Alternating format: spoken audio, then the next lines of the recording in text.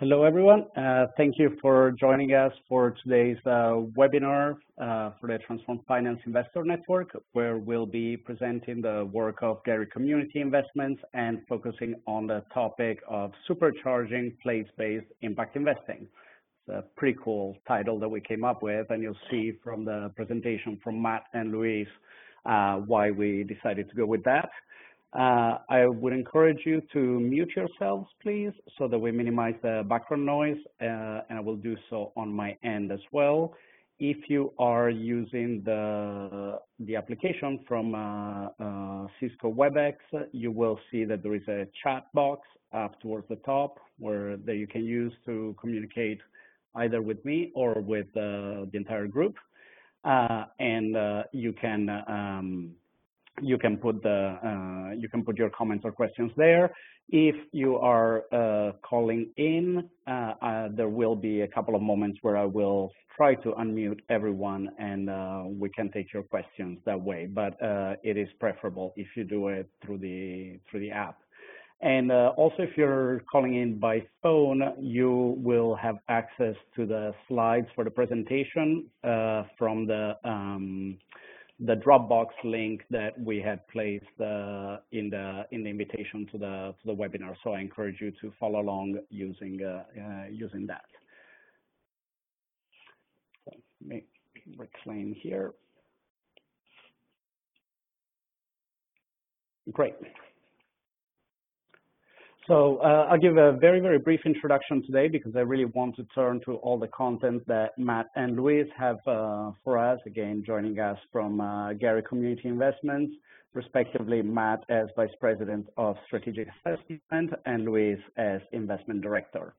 And by way of a very quick context, we had a webinar a couple of weeks ago with Greg Nachin from Kenyorth and with Aner Ben-Ami from Candide Group, where we went through the approach of the Kenyorth family office and Candide that works with the investments of two families on how they are approaching the complete activation of their portfolio for impact.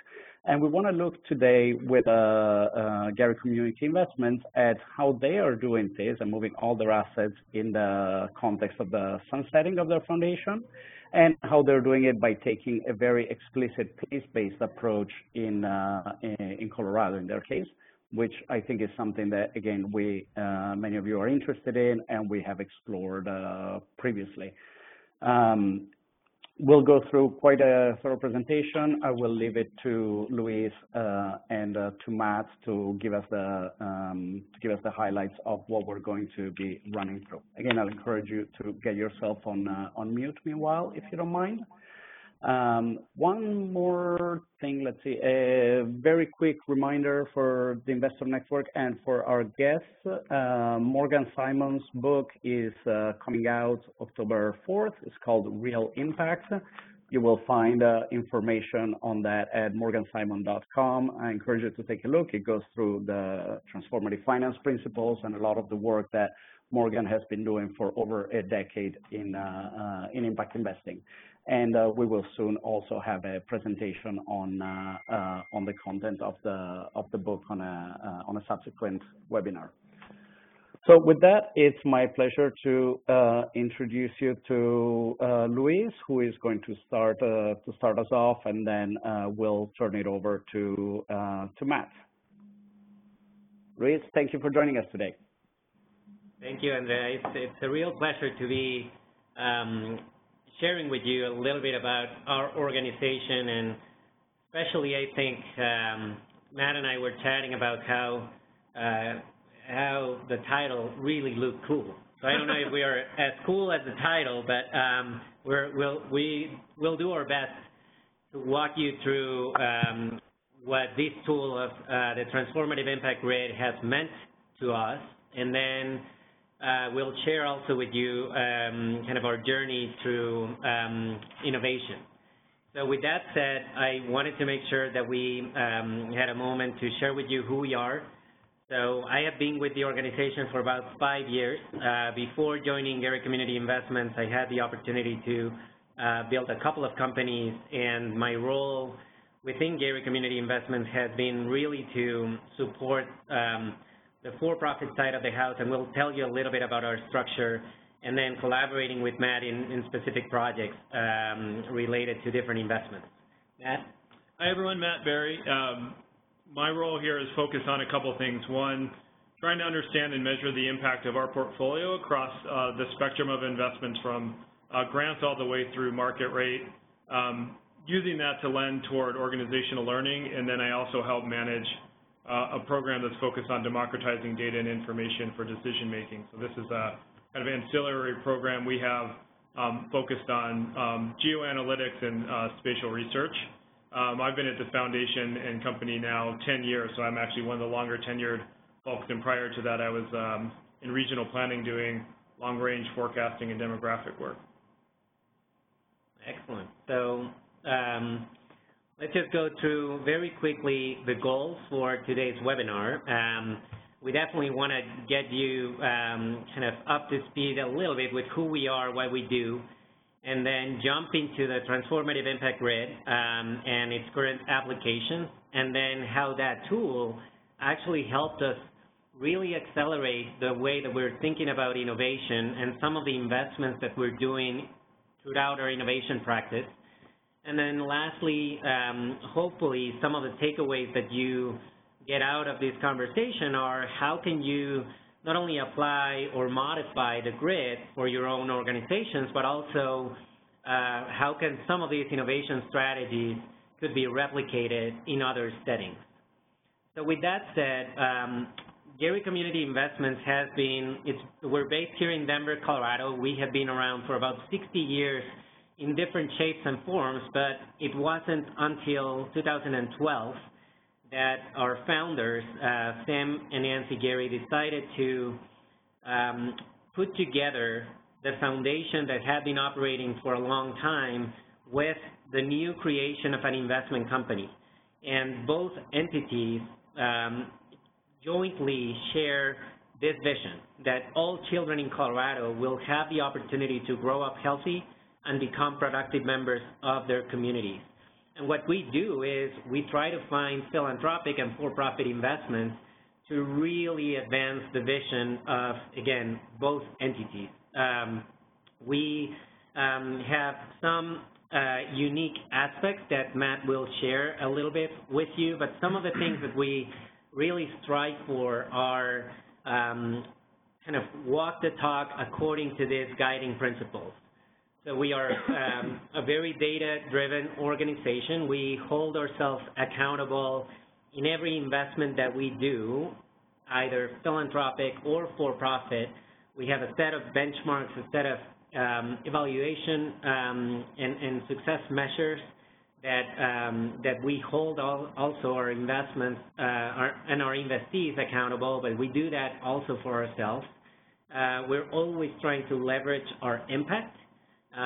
So we always are seeking partnerships and other funders that can help us drive the agenda to improve the lives of low-income children and their families in Colorado. We also have this focus on innovation, but we continue to support evidence-based programs. And then the last thing is that in every investment that we are considering, we really look for why GCI? What is our real unique role? And is there a way that our different types of capital could really catalyze that investment in a different way? So with that, I'll turn it over to Matt so he can give you a little bit more specifics about how we are structured and our key elements for the organization. Great. So maybe a little kind of big picture background on Gary Community Investments and who we are. Gary Community Investments was originally an oil and gas company and a operating foundation. The operating foundation was called the Piton Foundation, and it was funded annually by an oil and gas company. And about 4 years ago, the oil and gas company sold its primary asset, which was a refinery in Oklahoma, and Sam Gary, our founder and obviously the namesake of Gary Community Investments, always had a vision that business should be doing good for the community. And I think we've talked to him countless times about what that meant to him. And I think the opportunity to convert a company from an oil and gas and an extractive industry into one that is creating additive value for the community is something that is essentially the realization of, I think, a career-long dream for him. And so what that meant to us was essentially having a foundation that had a little bit of a larger endowment, but then almost an equally sized for-profit investment vehicle focused around the same mission. And that really triggered for us a strategic exploration of, well, how do we achieve this vision knowing that we now have this expanded toolbox? This is a new day for us. How do we re-envision what we're doing? We look back at the years of history that we had invested in the community, and we've done everything from gang prevention to healthcare reform to ed reform to affordable housing development. Every type of solution you could think about that's trying to advance place-based change, we probably had some role in trying that as an investment strategy. And so we took the step back and said, well, what does success look like for us?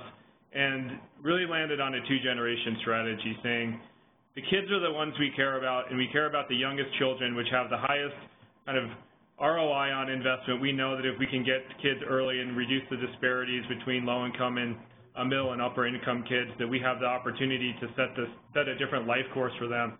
That only happens if the families that they're born into and the communities in which they live are also thriving. And so in doing that, we landed on these 4 outcomes, which you can see here. One focused on school readiness, youth really focuses on college and career readiness.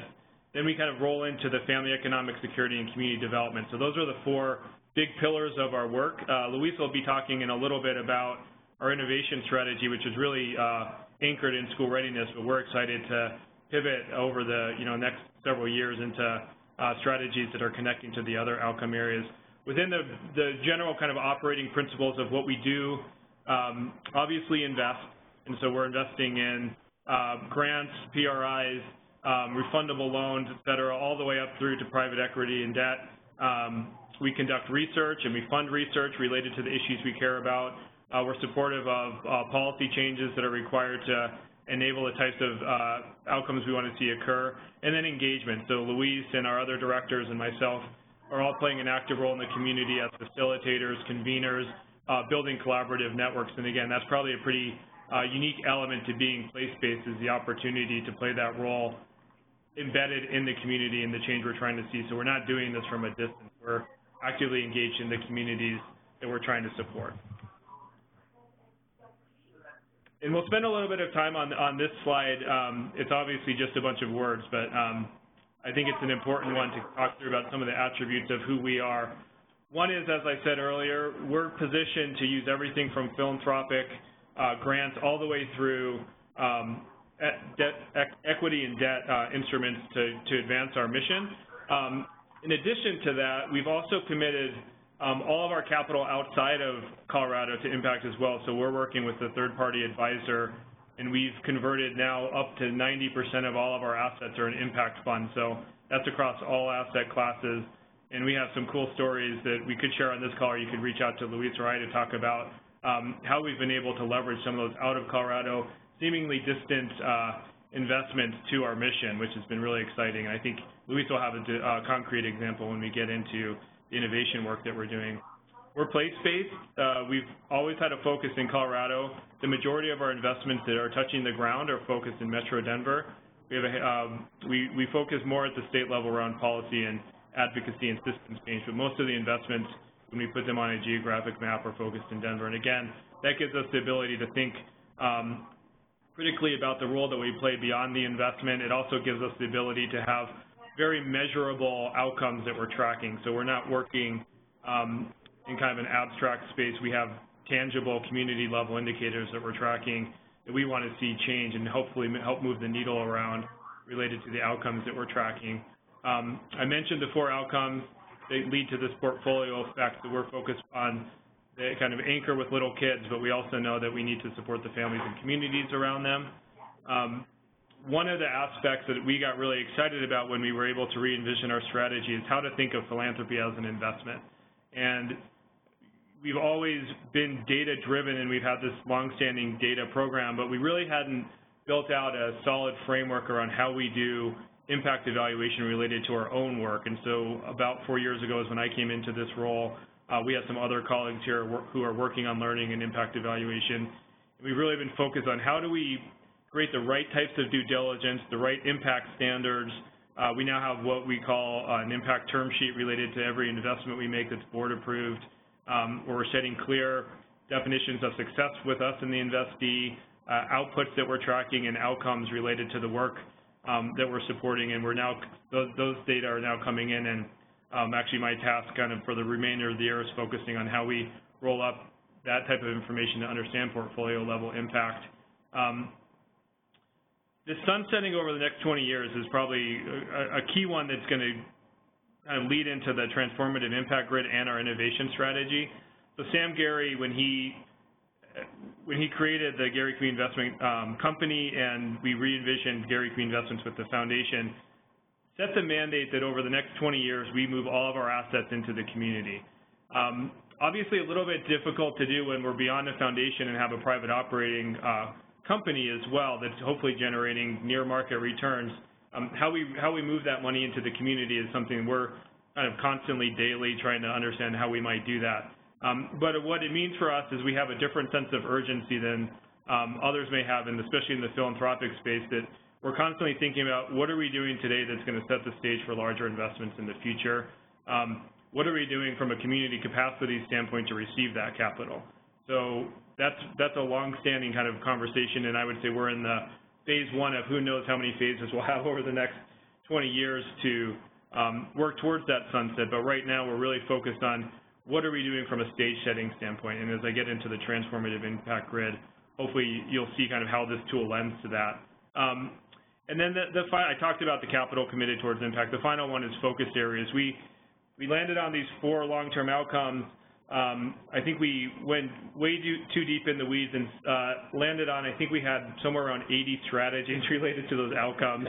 We're trying to work our way out of those, and the investment team landed on a series of focus areas. So what we have is our long-term outcomes, but each of our directors has multiple focus areas in which they work. So in early childhood, for example, we're focused on how we bring more capital to the early childhood sector and how we develop a stronger workforce, knowing that especially in the early care and education industry, teachers are woefully underpaid, working conditions aren't great, and if these are the teachers who are educating our next generation, how do we create the right sustainable jobs and wages for those types of workers? So we've kind of honed our strategy into these focus areas, which are really 3 to 5 year buckets of work that include engagement, policy, research, and investment in order to try to accomplish that. As we kind of move toward the end of those, I imagine we'll enter into new focus areas, again, in that next phase of our work. One of the things that I would add is that every investment that we consider, independently of the type of capital, goes through each of the investment directors or a couple of different forums where we're making sure that we're thinking about that investment in that holistic way. And if there's a way that we can leverage any of the other investments or relationships that we have that will be touching that investment in any way, we'll make sure that that's happening. So I think that the whole organization keeps the directors accountable to make sure that we're thinking always holistically and really vetting our ideas in different internal forums before we even present them to our investment committee or our board. So with that, the one thing I'll say, housekeeping item, if you can mute your connections, that will be great. And then again to you, Matt, so we talk about the transformative grid. Great. So the transformative impact grid is a newer tool that we've developed. You want to just go to the next one. As I said earlier, we've been focused on trying to rethink how we do our philanthropy and investments with more of a level of due diligence and rigor than we had in the past. And I would say over the last 3.5 years, as someone who's been working on it, we've really honed the way that we present to our board, the degree of diligence we do, the ways that the directors are looking at opportunities, the discipline we have around looking at everything from leadership to potential impact to the value add or the why GCI question. But in doing all of that, I think we still had a hard time communicating at the end of the day, what does this all roll up to? What are we looking to do, and how do we have an understanding of in a simple term, what type of impact we're trying to achieve? And so about 6 months ago or so, we went through this process to develop the Transformative Impact Grid. And it's really an internal tool that we're using to weight investments along two axes. One is this degree of effectiveness for the organization, and the other is degree of transformative impact. And as you can see in the highlighted green box in the top right, really the goal that we're pursuing on almost all of our investments, not every one, but the investments of kind of significance or sizable investments, we're seeking investments that are run by highly effective organizations that have the opportunity for transformative impact. I'll talk about what we mean by transformative impact here in a minute, but every investment that we're placing essentially sits somewhere on these two axes, and the goal is to say, through our investment, how are we helping to move them up and to the right?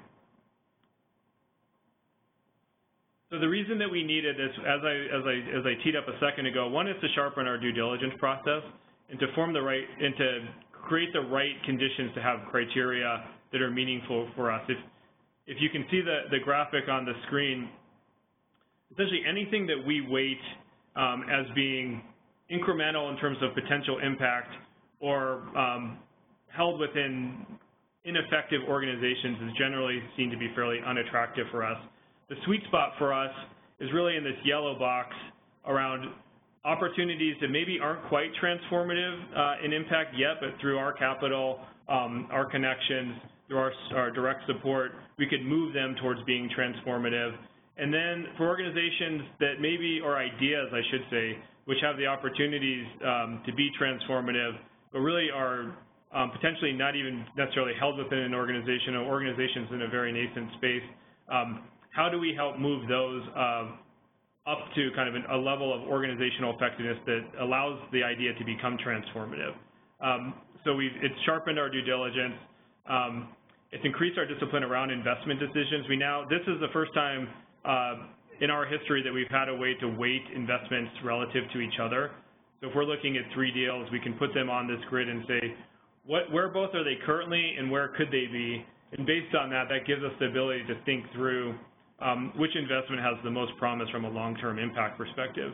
I think in the past, while we've done great due diligence, oftentimes they've kind of felt a little bit more one-off or a little bit in a vacuum in terms of an opportunity that comes in the door.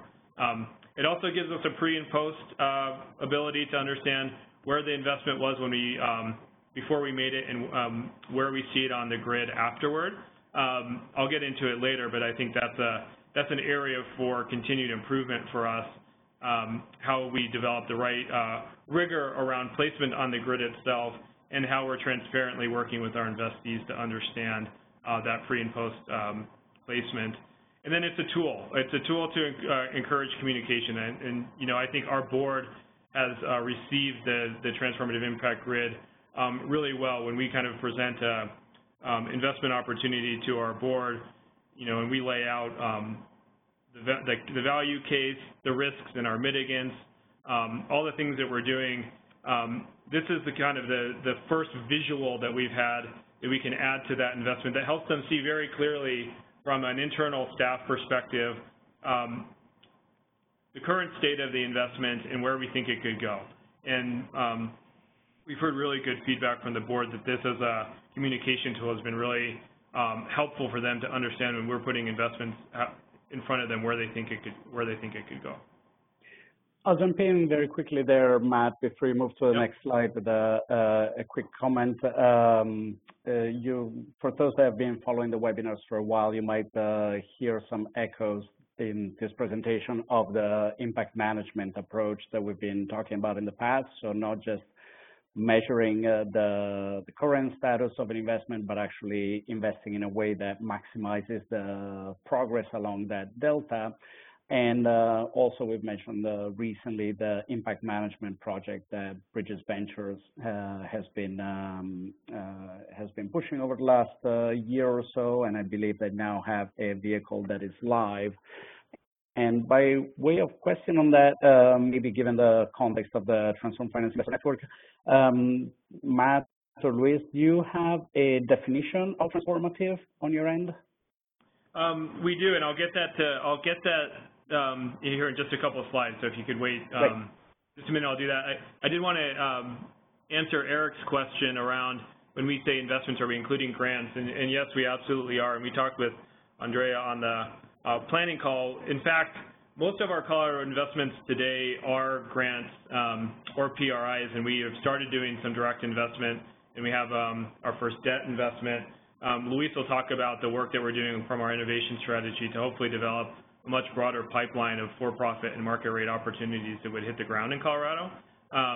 But I would say to date, the majority of our Colorado investments are grants. So yeah, thanks for the question, and hopefully that clarified it. Yeah, I'm going to skip that slide and go to the y-axis of the grid is looking around organizational effectiveness.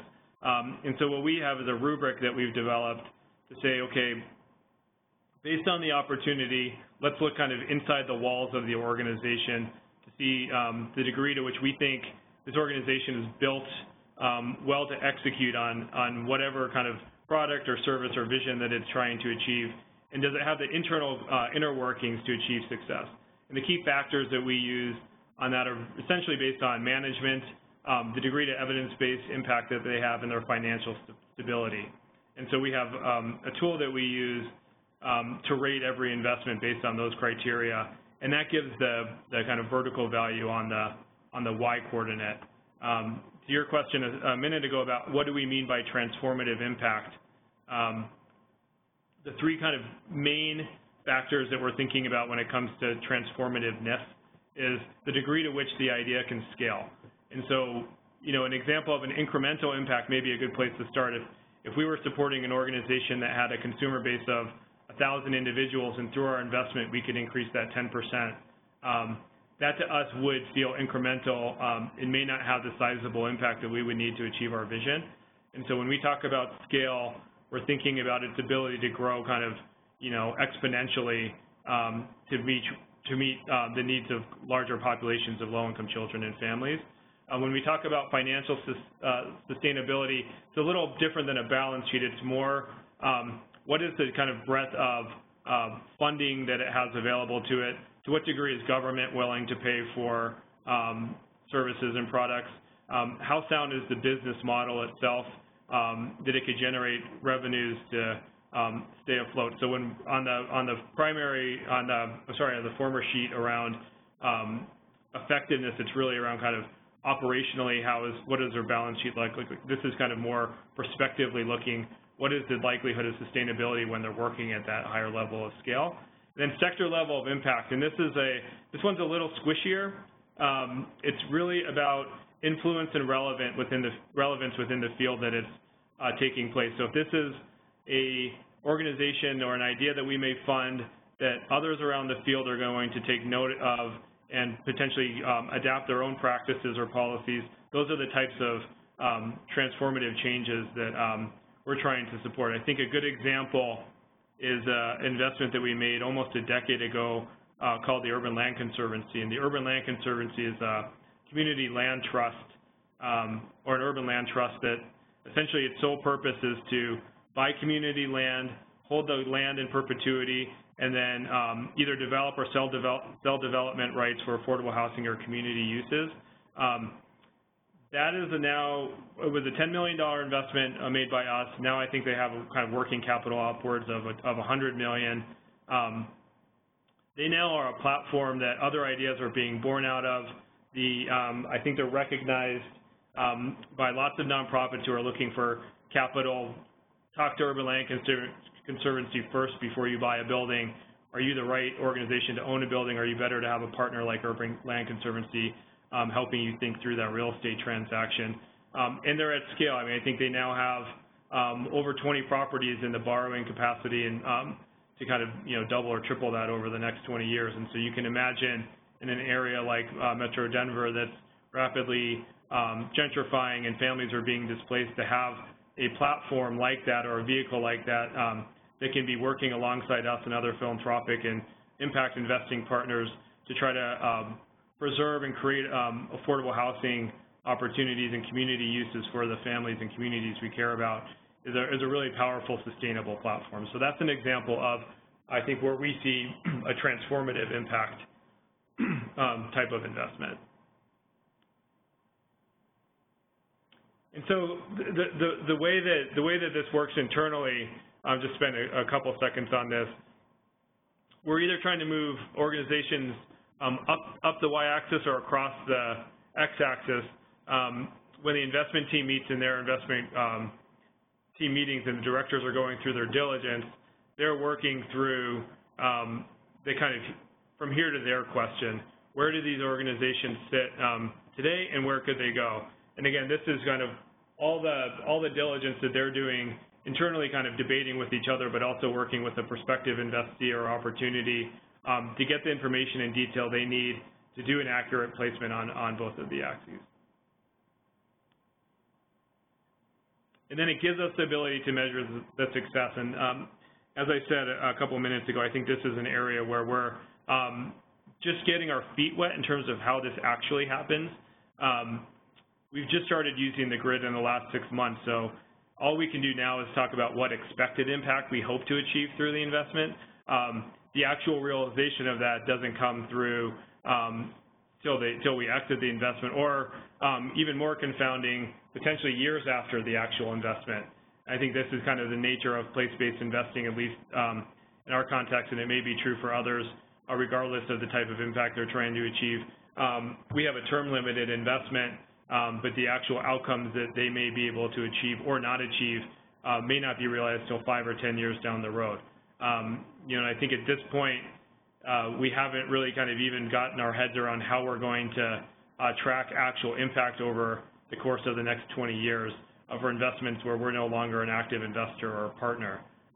So right now we're kind of at a stage where we're looking at current level on the grid placement and then what our expected is. As investees who have gone through that kind of the pre-work to set them on the grid, how we kind of evaluate them post is really something we haven't had the opportunity to do yet, because we're just now using this as a tool for new investments.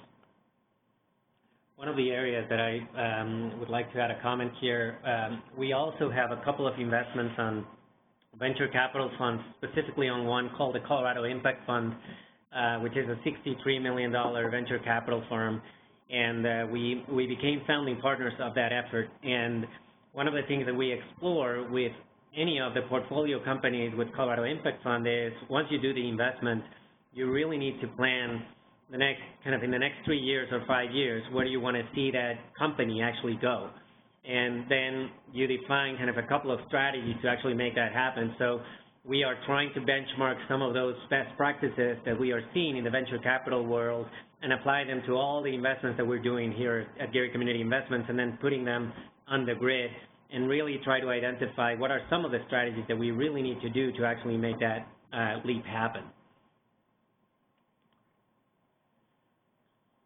So the other advantage that this transformative impact grid has had for us is it's opened the door for a conversation about what we mean by capacity building, and it's created kind of a twofold conversation. One, around how we think about capacity building for individual investments. So, as I said earlier, groups that are potentially not super effective in the way they operate and don't have the potential for transformative impact are groups that we probably wouldn't take the risk or the capital to support capacity building efforts around.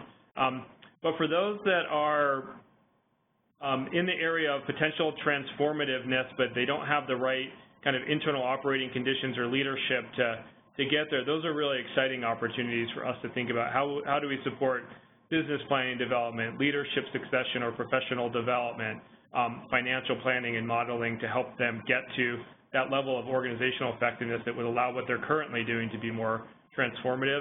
What it's also done for us, and I don't think we'll get too deep into it in this conversation, is if we place all of our investments within a focus area or outcome area on the same grid, and we even think about some of the investments or activities that sit outside of what's happening within GCI, it starts to open up a conversation about what does sector level capacity building look like, where may we need to be supporting a new intermediary who provides short-term loans, for example, to serve all the organizations that are working within a sector of our work?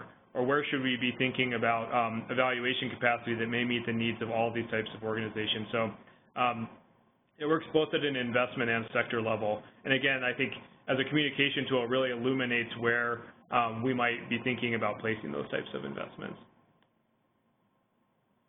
And then it's helped to set our direction. I think you'd have to ask the directors more than me, but I think we've really honed in on maybe we're making too many investments of a small size that are incremental in nature and actually at the end of the day may not create the transformative impact we're seeking. I think that was potentially a much harder conversation and potentially a much more personal conversation without something like a fairly objective tool to place investments. And so Bruce Hoyt, our Senior Vice President of Investments, worked with the investment team to go through a process of placing a large portion of our portfolio on the grid.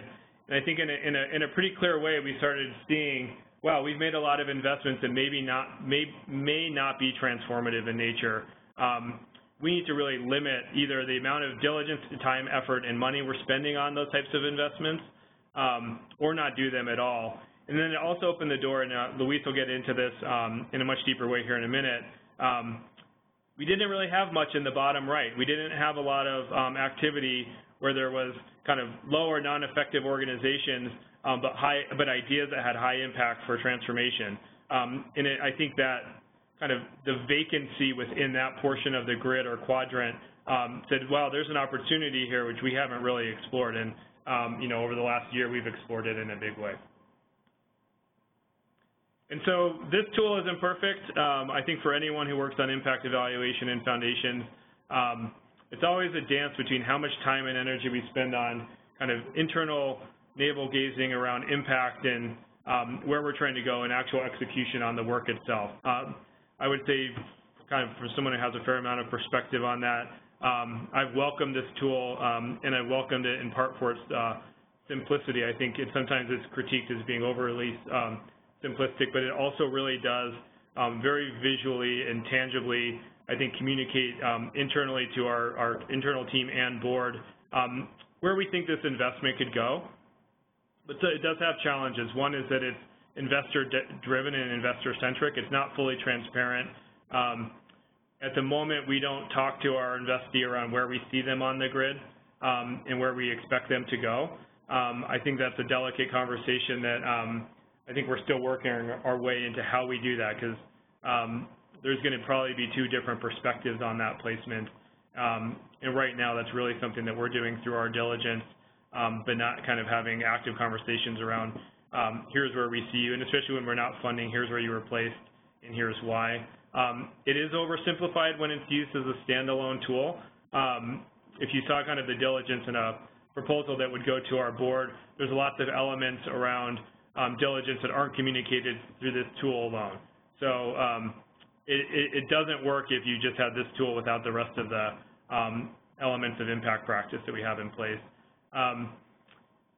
It's difficult to score depth of impact. A lot of the organizations that we're funding, and this was to your question a little bit ago, Andrea, lots of what we're funding are kind of multifaceted. Lots of the opportunities we're funding are multifaceted, and they don't have kind of a single line towards transformative impact.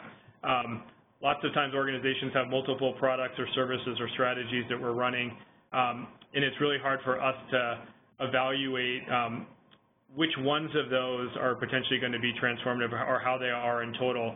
And at times we're funding not the entire organization, but a specific program or opportunity within an organization to create impact. So I think it's been a challenge for us to look at that depth of impact question. It doesn't have a mechanism to understand risk.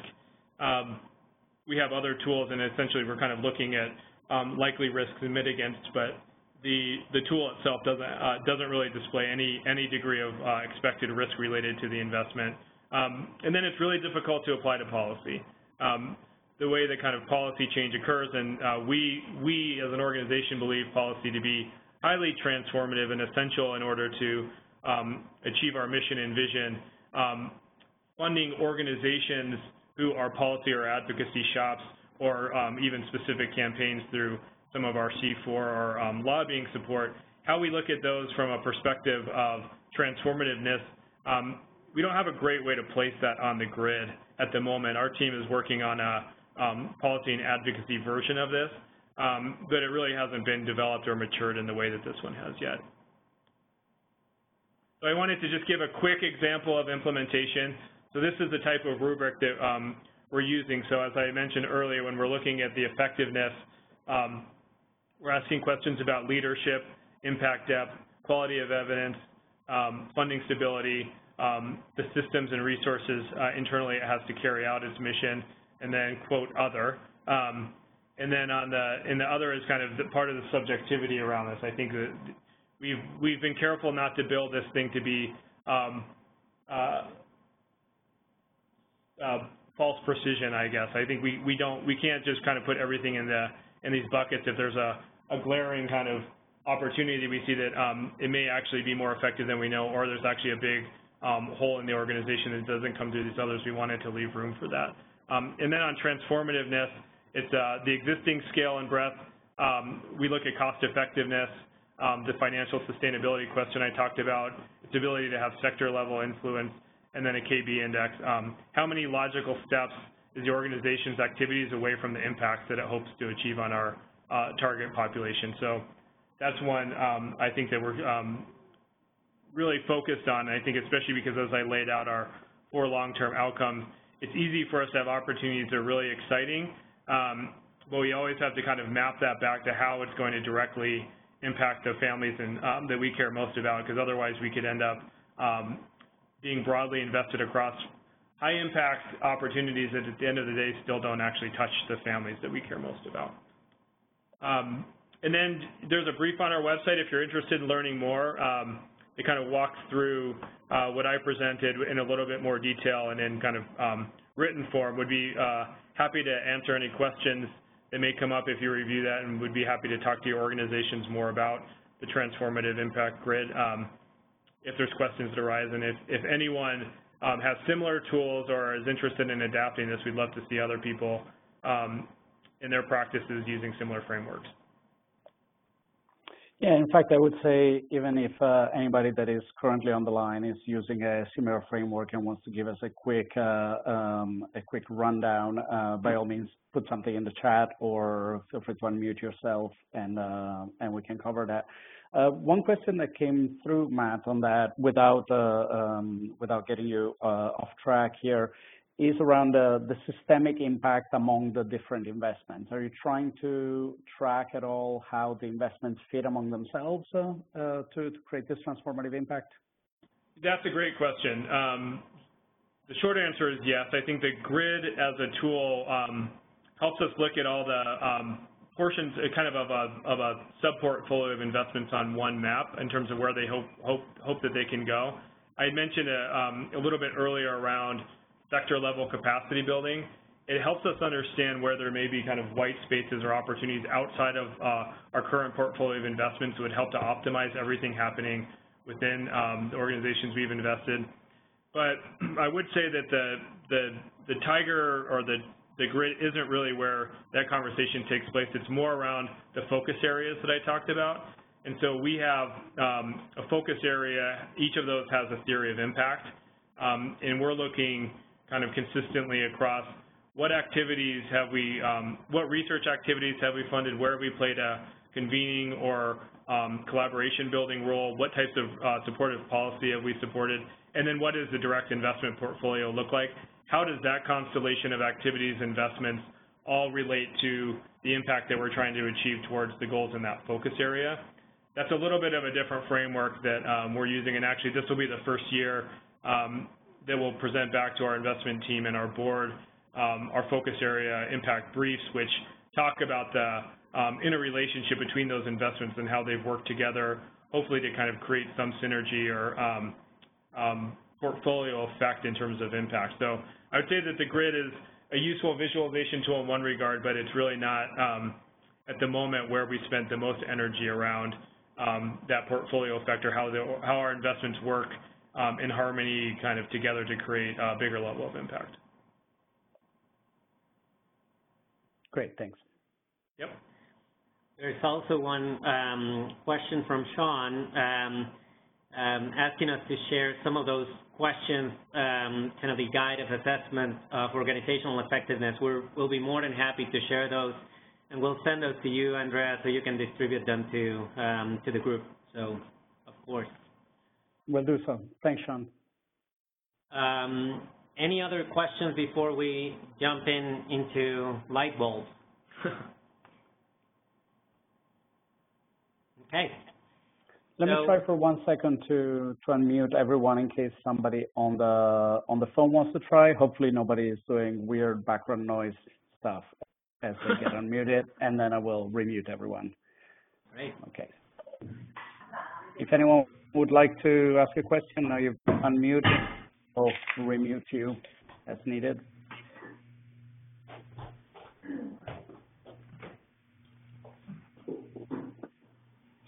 Okay.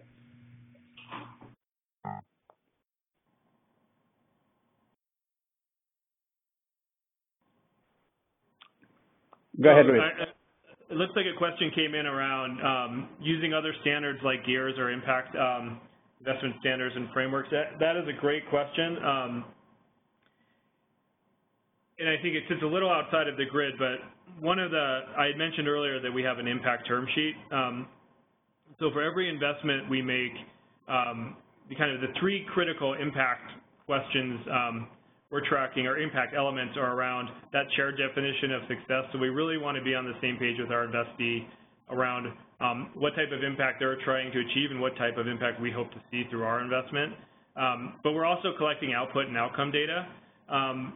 We've had a really difficult time aligning that to any type of standard. And in fact, I think beyond GEARS, we are more likely to align towards the community indicators and outcomes that we're tracking within our long-term theory of change. So we have, I mentioned the 4 outcome areas, but we have a series of community indicators and benchmarks that we're tracking around school readiness, low-income birth weights, third-grade reading scores, family asset building, wages, and savings. All those types of things are all indicators we're tracking at the community level.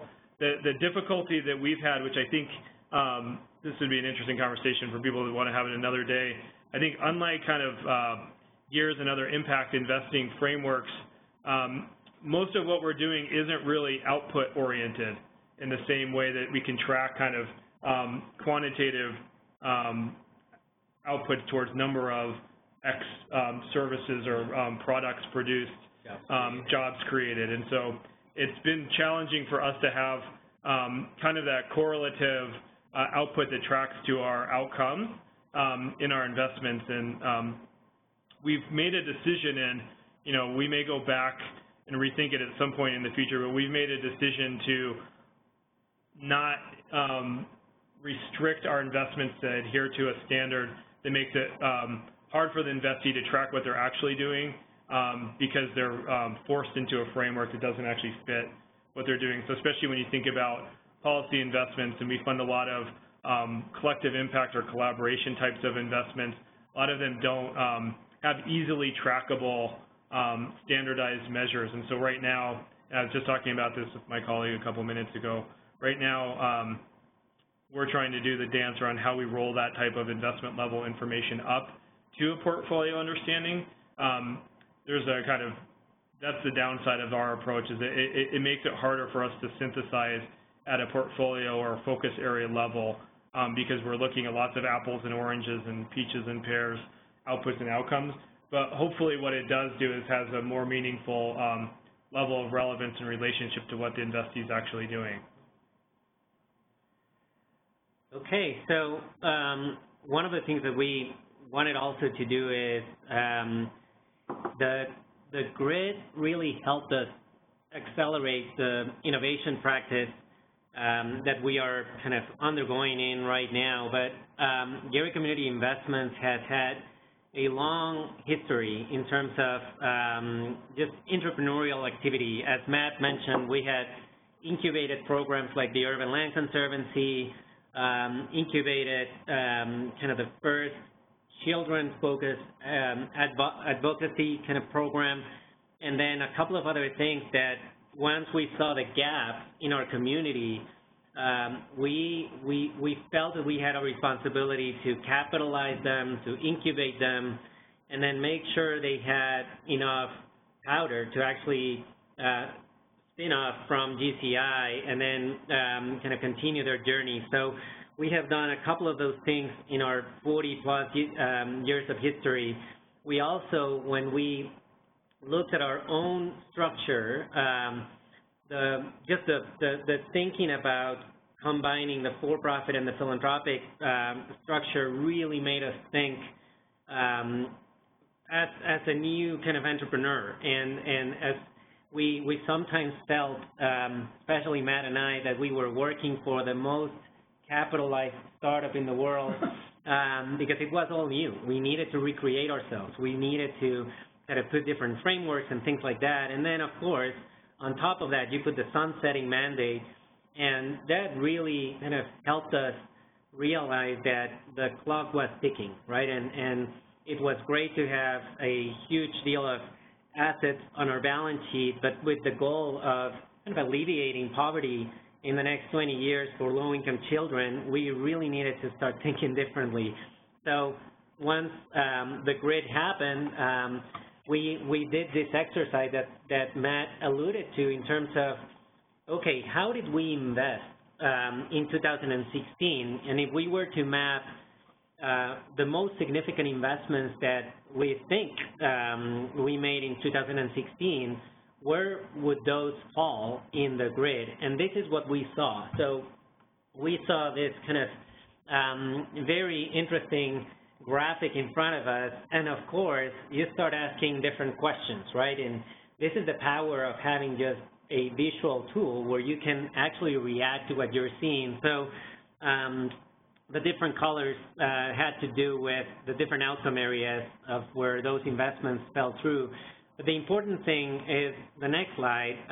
We saw these different buckets, right? We saw, to Matt's point before, we need to look for more investments in kind of searching for highly effective organizations that are making transformative impact. We also need to start thinking about how are we supporting those investments that we have done, or those investments that feel compelling with capacity building efforts. And that would mean maybe more capital, maybe a different type of capital, maybe just connecting them, maybe spending time with them and sitting on an advisory board or a board seat and really trying to understand what are they missing to actually go from a less effective organization to a highly effective organization, or move to the right in the horizontal axis. But then that blue box was really what was interesting for us to realize. There was this white space that really included things like startups. Startups having a very interesting business model, very interesting potential, but just because the management, they don't feel the track record to be a strong management or to have enough kind of data to support it, they are considered within the grid as a less effective organization. So we said, okay, how do we start capitalizing on that white space, especially because if we have those 20 years in front of us, the right time to start thinking about innovation, to start thinking about incubating different programs is now. Hopefully, in the next 10 years, we can put a lot of efforts there.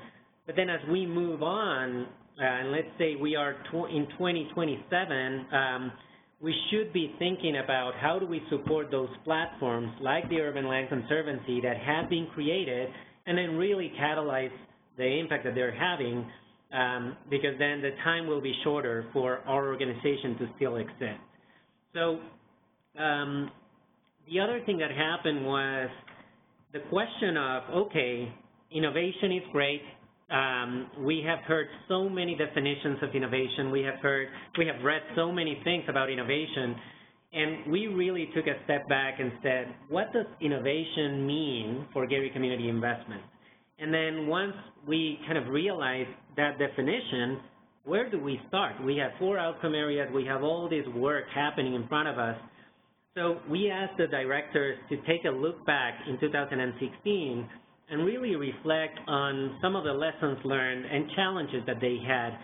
And it was very interesting for us that the investment director in the school readiness outcome area came up with these 3 lessons learned. The first one being, I had sourcing challenges. We were expecting to see much more activity in kind of the early childhood space, but just investment opportunities weren't there. The second thing that she and the whole group saw was a lack of for-profit investment into this outcome area. And we saw, and we had plenty of conversations where people were waiting in the sidelines to start investing in the earlier years, but there wasn't vehicles to actually absorb that capital and deploy it with just the right management team.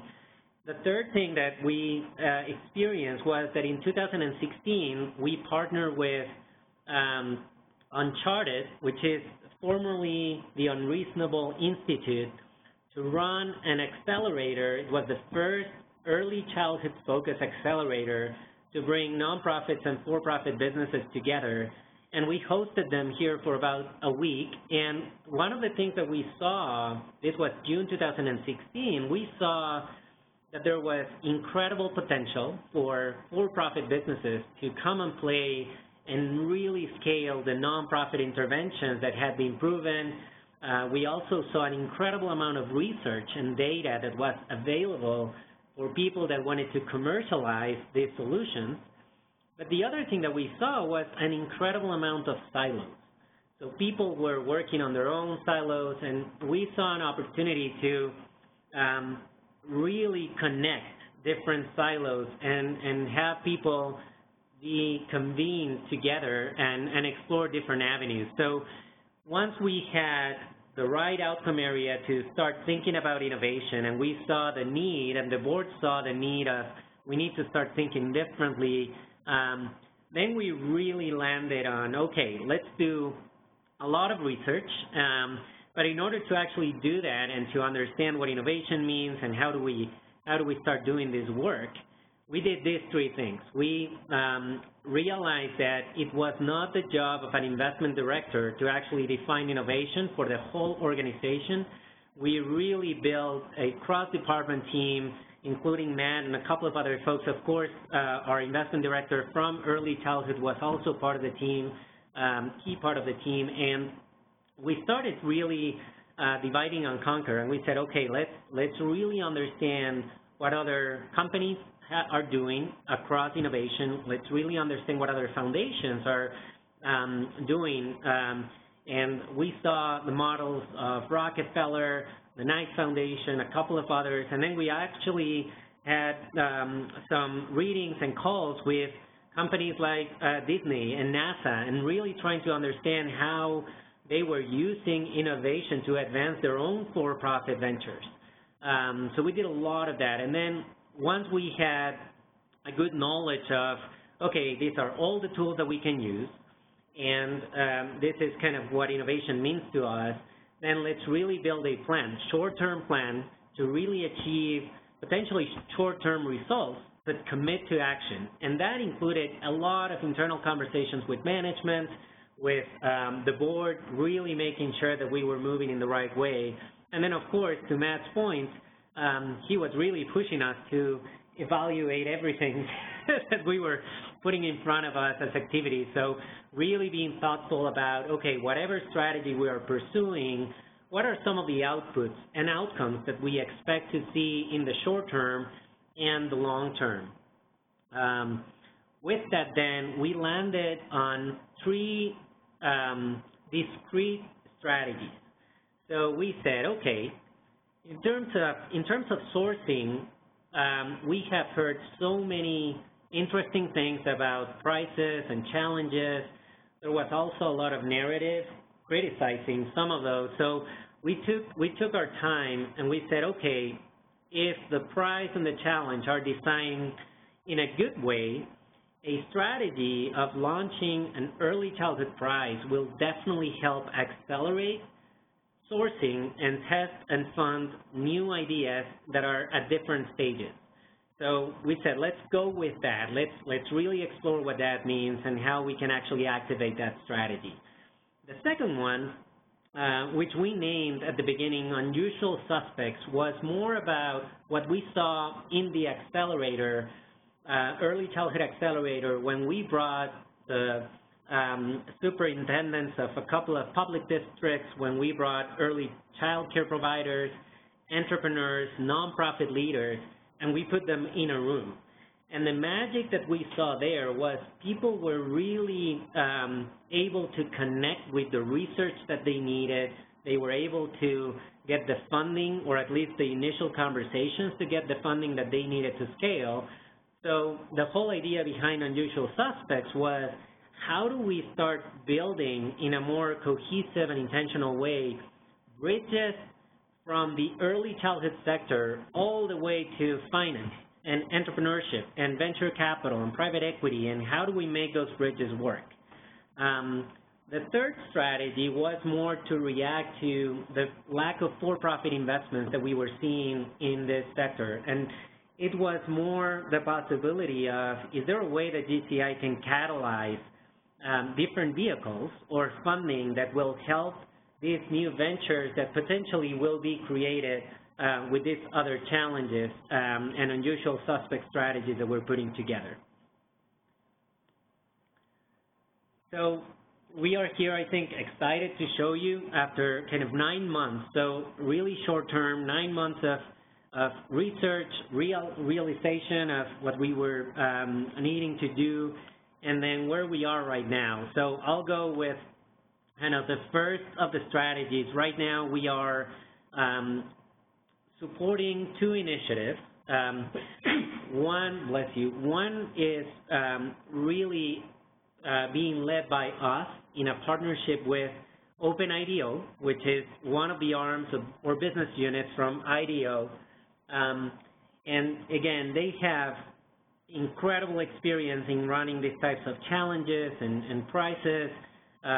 Most of the team had either worked with the X Prize Foundation or Ashoka Changemakers, and the whole idea is how can we together partner to create a prize to really surface different set of solutions for young children from 0 to 3, and that prize will be potentially launched by the end of October this year. The second strategy is, throughout our outreach and engagement and research, we learn about New Schools Venture Fund, and plenty of you might know about the organization based in Oakland. They have been around for about 20 years, but it wasn't until the past 4 years that they started doing these challenges to really support the charter school network across the U.S., but also some of these tools are really transforming how school districts are being able to measure outcomes to be more effective and more efficient. So they have done challenges before with dual language learners, with special ed. So we found that they were actually just about to launch a challenge that was a pre-K to 2nd grade challenge. So again, we are supporting that process, and that challenge was launched in August, and the whole process will be finished by mid-2018. On the next one, the Unusual Suspects strategy, this was kind of an interesting conversation when we began, because we saw an opportunity to start building those bridges by looking for existing conferences, venues, events, or programs that had enough mass and enough kind of brand recognition, and looking if there was a way to elevate the early childhood narrative and the early childhood challenges that we were trying to solve. So this is the first partnership that we came about with, and it's a program called 10-10-10, which is currently being run here in Colorado, but they are expanding to other cities.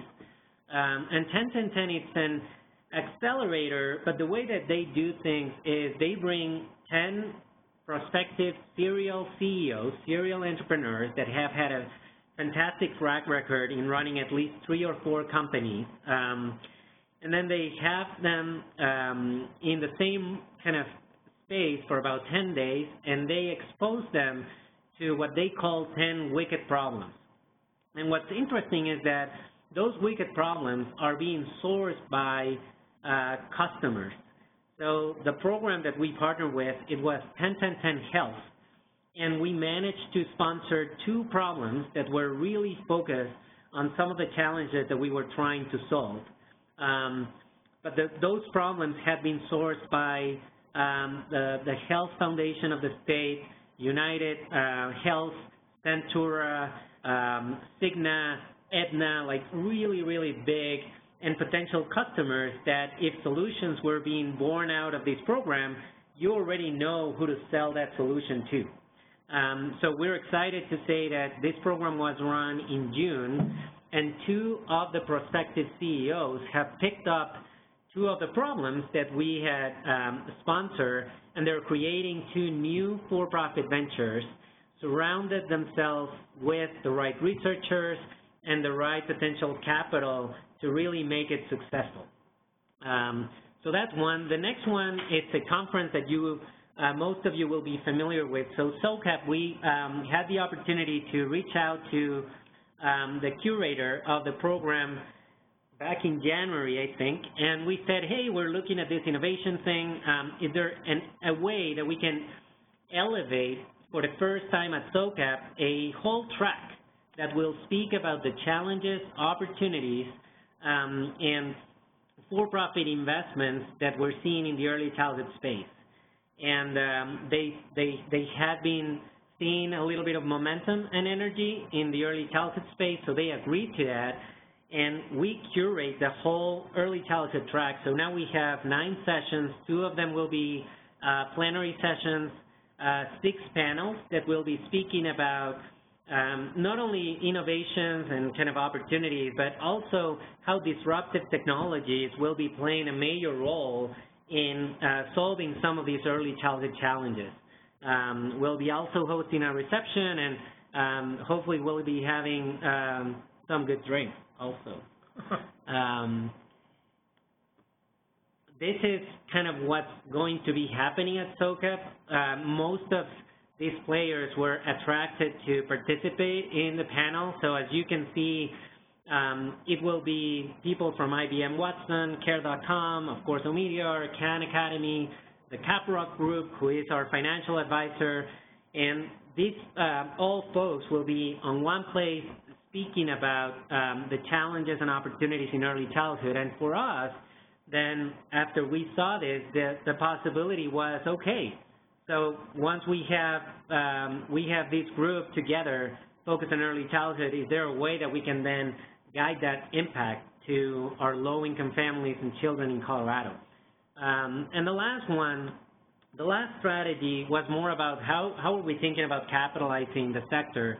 And if you look at that first kind of that graphic of the capital continuum from grants to all the way to Series C, we did a little bit of research on where is the capital and what capital is flowing into the early childhood side, especially for-profit ventures.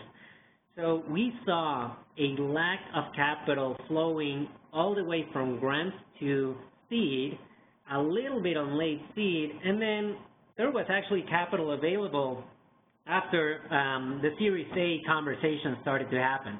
So we said, okay, if we really want to spark innovative ventures, we ought to really start thinking about how are we making sure they have the right capital to actually advance these conversations. So there's a couple of things that are happening right now, but if you see kind of below the early childhood capital focused strategy that we have, there's 3 conversations happening right now. The first one is we're beginning to think internally about having an angel fund where we will be able to invest anywhere from $25,000 to $100,000 specifically for new ventures that are being formed and are trying to tackle early childhood challenges with the right mentors, with the right research, and we're willing to play that convening, that networking kind of role to make sure those entrepreneurs are connected into the right networks.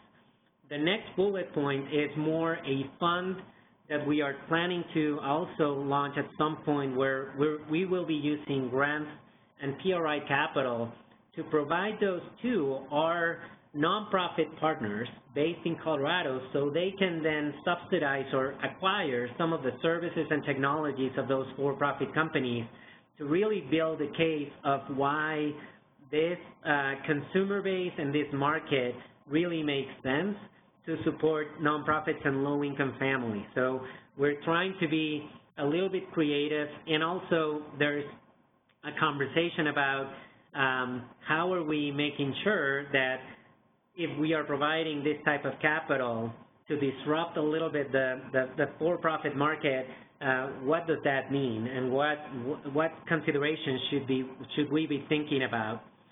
And then the last bullet point is really, again, born out of a couple of conversations with a lot of help from the Caprock Group and their advice on, is there really out there a fund manager with the right track record and the right knowledge about the space that could help us manage the first kind of early childhood learning and development fund that might be a $25 to $30 million fund, seed fund, nationwide, that could support these efforts, especially in that seed or late seed kind of round of capital. So I'm happy to tell you that at SOCAP, we will be potentially close to announce a partnership with this fund manager and moving forward in catalyzing this new fund. So the last slide, and I'll let Matt kind of speak about this slide, but when we started, we really thought that all these strategies were going to be really discrete and in different buckets. And as we went through the journey, we continuously kind of came to that whiteboard and said, it's so interesting that this is really complementing this other strategy, and so I'll let Matt speak a little bit about this graphic and what that means for us. Yeah, I think as Luis was saying at the top of his presentation, that we almost accidentally landed in these three buckets of a prize, unusual suspects, and then a fund, and I think we kind of knew that's where we wanted to go, but struggled to understand how it all related, and we've been very careful to present this to a board in a way that's meaningful for them, because this is as much presenting strategy as actual investments.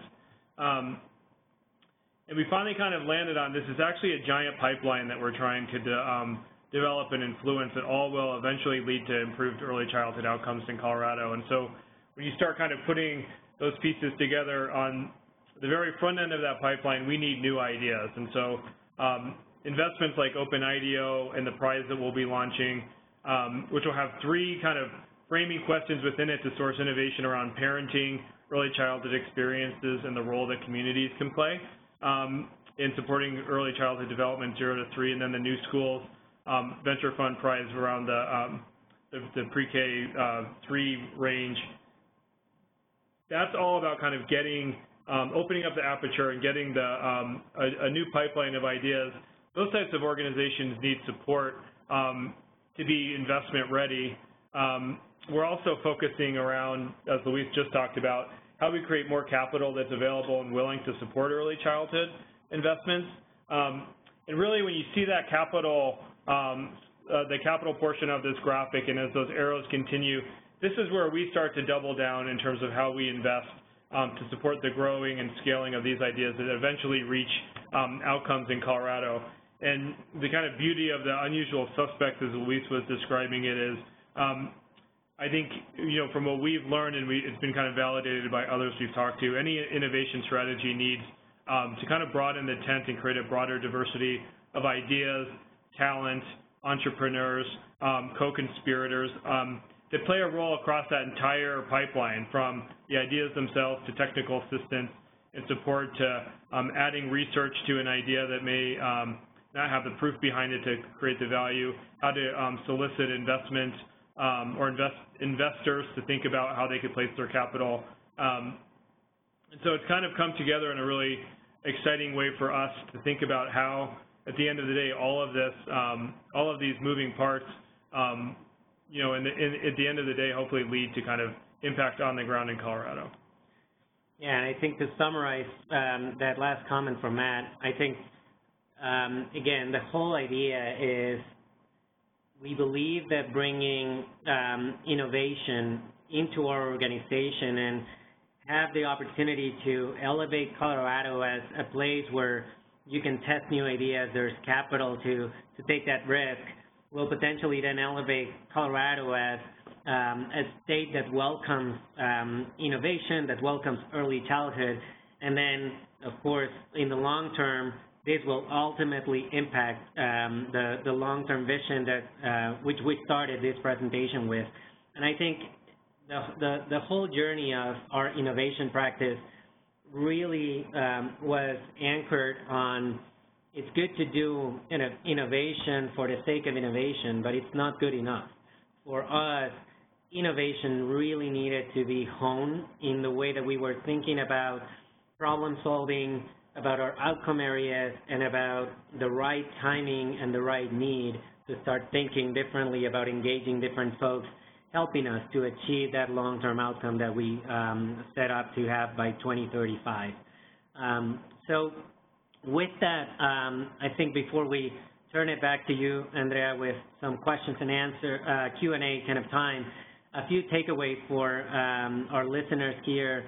I think there's an ability for everyone in this call to modify the grid, to chat with us, and we're more than happy to tell you kind of some of the lessons learned, the things that we have seen that we missed, and but it's all about iteration, right? It's all about continuous improvement. As you kind of also become more interested about innovation, there's so many articles out there. There's a great book that we have been referring to throughout our process called The 10 Types of Innovation, where it really explains that innovation is not usually coming from one place, but it can be the way you brand yourself, the way that you use communications, the way that you think about business model differently, strategy, and things like that. So it's very inspiring to start seeing what other organizations are doing and then reflecting that back to your own organization and how can you really apply your own toolkit. We also realized as we were going through the path of what are we trying to achieve, there were a lot of different things that would take 7 years or 10 years to actually prove out, but there were multiple efforts that could produce small wins. And I think it has been key for us to see how those small wins really ignite the energy around management, board, and other team members to actually be willing to try some of these tools in their own work areas.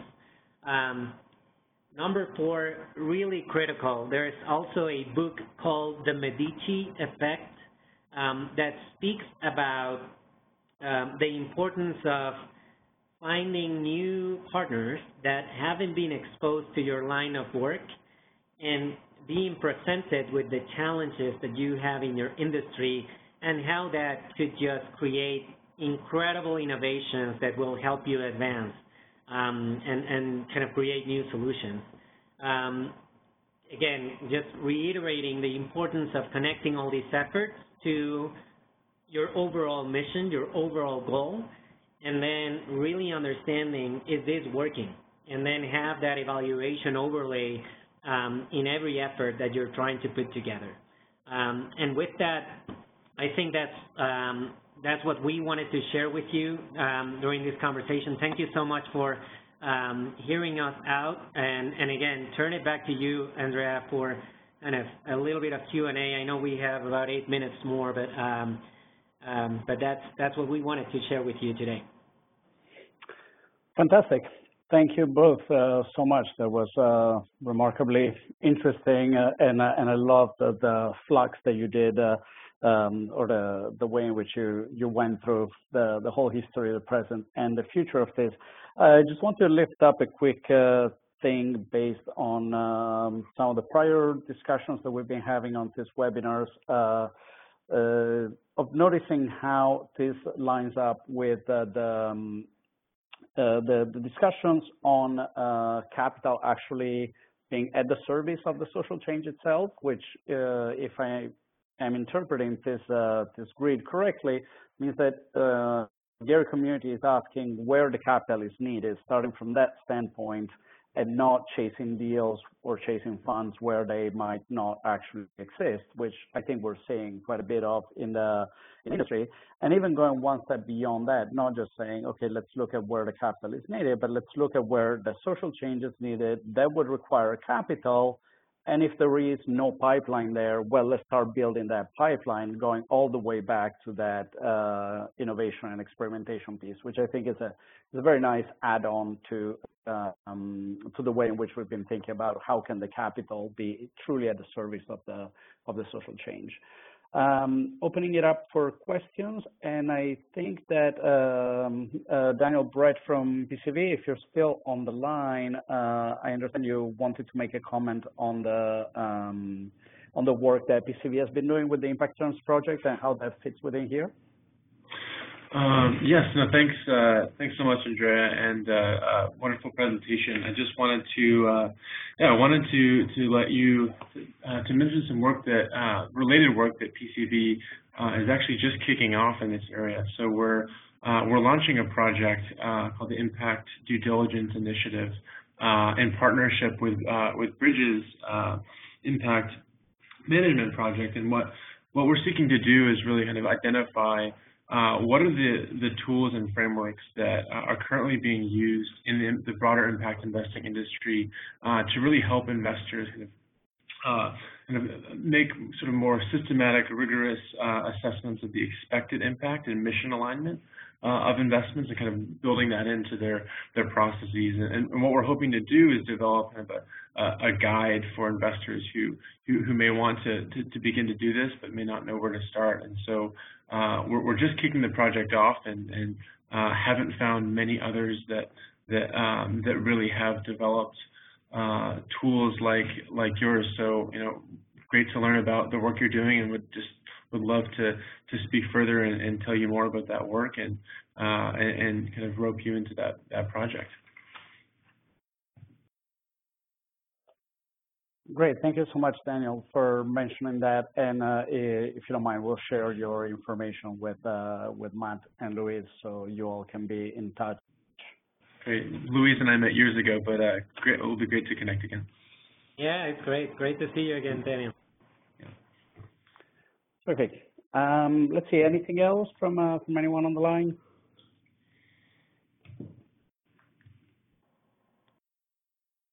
So maybe I'll share one last quick thought that came up again from the thinking through the systemic implications of this work. I was reminded of some conversations we've been having about the parameters when you have philanthropic capital supporting venture capital down the line, right? So where you have these experiments with prices or with innovations that can ultimately become venture capital investable, as we've seen from one of the slides. Much of the gap in capital is before the Series A, but then the result is capital that essentially benefits from the de-risking of the enterprises that has been done in the early stage by the philanthropic capital. And as you know, our position is often that that is the right system to have in many cases, where the only capital that will come in is the philanthropic capital.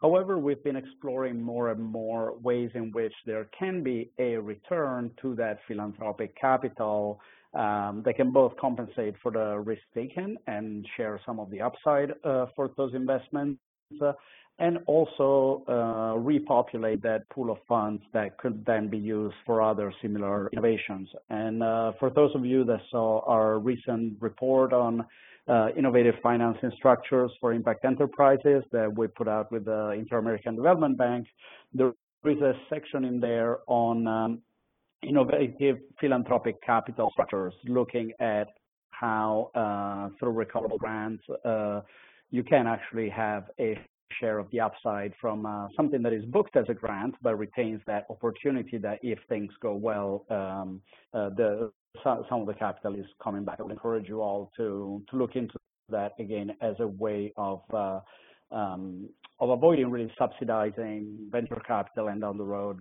private equity investments oftentimes without that capturing that upside. Luis, Matt, I'll turn it over to you for a last comment if there are no questions. Yeah, I mean, first of all, just to echo Luis, thanks for the opportunity to talk about what we're doing. Hopefully it added a little bit of value or insight into your own work. You know, and I would just pick up on the comment you made a minute ago, Andrea, about kind of how we're thinking about using the grid and the connection of capital to impact. I would say, you know, for us, we have the luxury of being place-based in the sense that we do actually have a very kind of clear mission and vision that while it's audacious, at least in our minds, has some level of achievability. I definitely acknowledge impact investors and family offices that have a broader impact mandate and the difficulty that creates connecting their capital directly to the impact when the pool of opportunities is much bigger and the problems they're trying to solve are somehow even bigger than the ones we're trying to solve. And at the same time, I think it's been really fascinating on our innovation strategy to be thinking well beyond our state border in terms of how we create the right conditions for innovation and high impact opportunities that will eventually bring back into Colorado. So maybe building on Luis and this Medici effect, not only is it an issue of networks and people, it's also ability to kind of go beyond your typical kind of physical areas of exploration. I think that was a really important comment or consideration for our board to take the risk to be sourcing a seed fund, two innovation prizes, and a bunch of human and financial investment in things like SOCAP that really are creating a ton of value outside of Colorado. And the end goal at the end of the day is to bring it all back home. So again, I think that maybe I'll just leave with those two comments. Yeah. Fantastic. Thank you so much, Matt and Luis, for the presentation today and for all the great work that you've been doing. Thank you to all those who joined us. If you're interested in the work that we're doing with the Investor Network, please feel free to reach out to us, in particular to Kurt Lyon, kurt@transformfinance.org, or to me, Andrea@transformfinance.org. Thanks very much again. Great having you here, and congratulations. See you all at SOCAP, I imagine. Thank you. Bye-bye. Bye-bye.